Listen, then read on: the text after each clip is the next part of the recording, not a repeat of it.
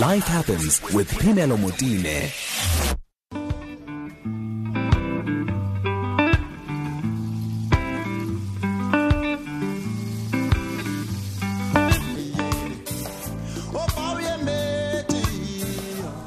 So Selaelo Selota is my guest this afternoon. We promised you delicious music, and he's got a new album out. He joins me now on the line. Selaelo, thank you so much for making the time to talk to us. Good afternoon. Thank you so much, Selaelo. Good afternoon to you and to the listeners out there. So we just played Selaelo Selota Mamudiegi.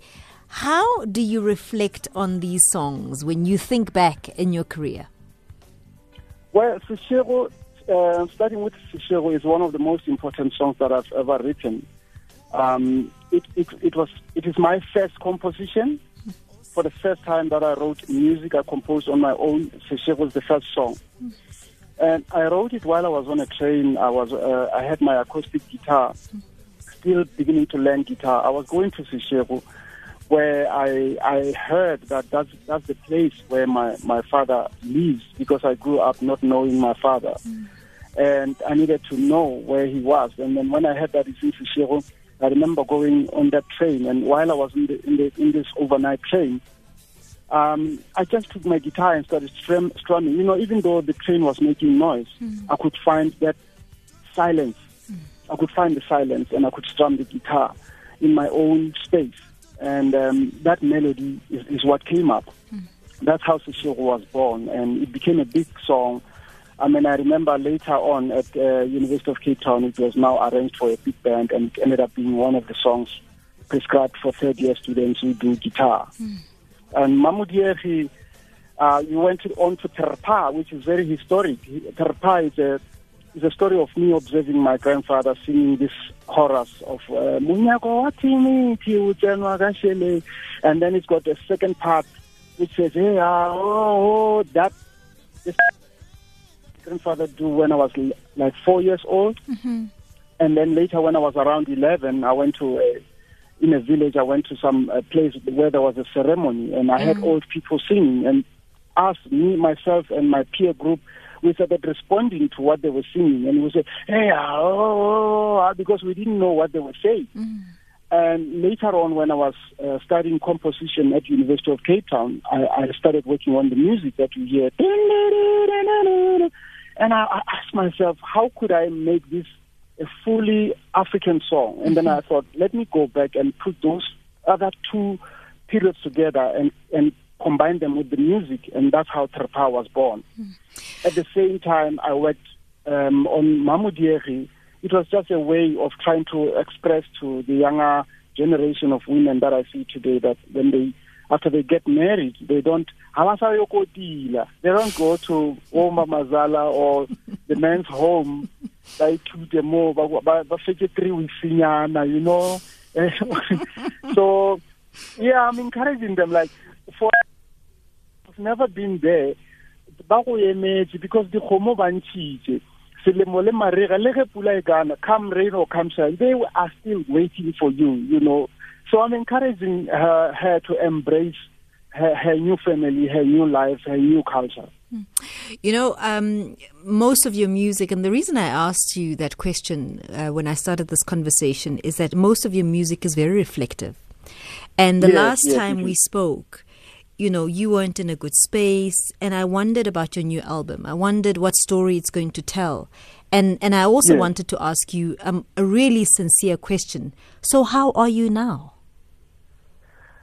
I just came off a train off a coach of a train that had one wheel missing. Almost, it almost capsized me. I came out of a rough time.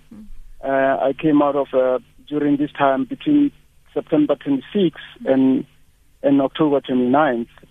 One thing is I had to bid goodbye my younger brother who was a loved one, and on the 29th of October was for me to cry over bidding goodbye my very father that I have never gotten to know enough, you know. So I've come out of that, but the birth and the arrival of this album, as in it was on a Thursday when I bid my father goodbye. On Friday, when I came back to my family, I said, this is new life. All blessings are released now, and now this is the new space, and that's how I started. I received the first batch of 8 Colors of the Rainbow, and then I just started going out crazy, selling it to people, announcing it on social media, and so it's been amazing. I love where I am right now. I'm enjoying it. I'm going to play something from 8 Colors of the Rainbow, and we'll talk some more about it later. Sure.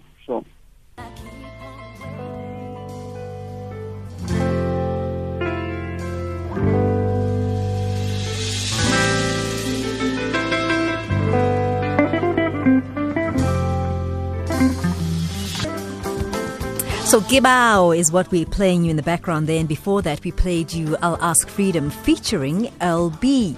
Now, Selaelo, I'm listening to the melody, I'm listening to this music, and you told me about when you decided to make the call to start selling the album and so on, but what space were you in when you were putting this music together? It sounds fresh, it sounds light.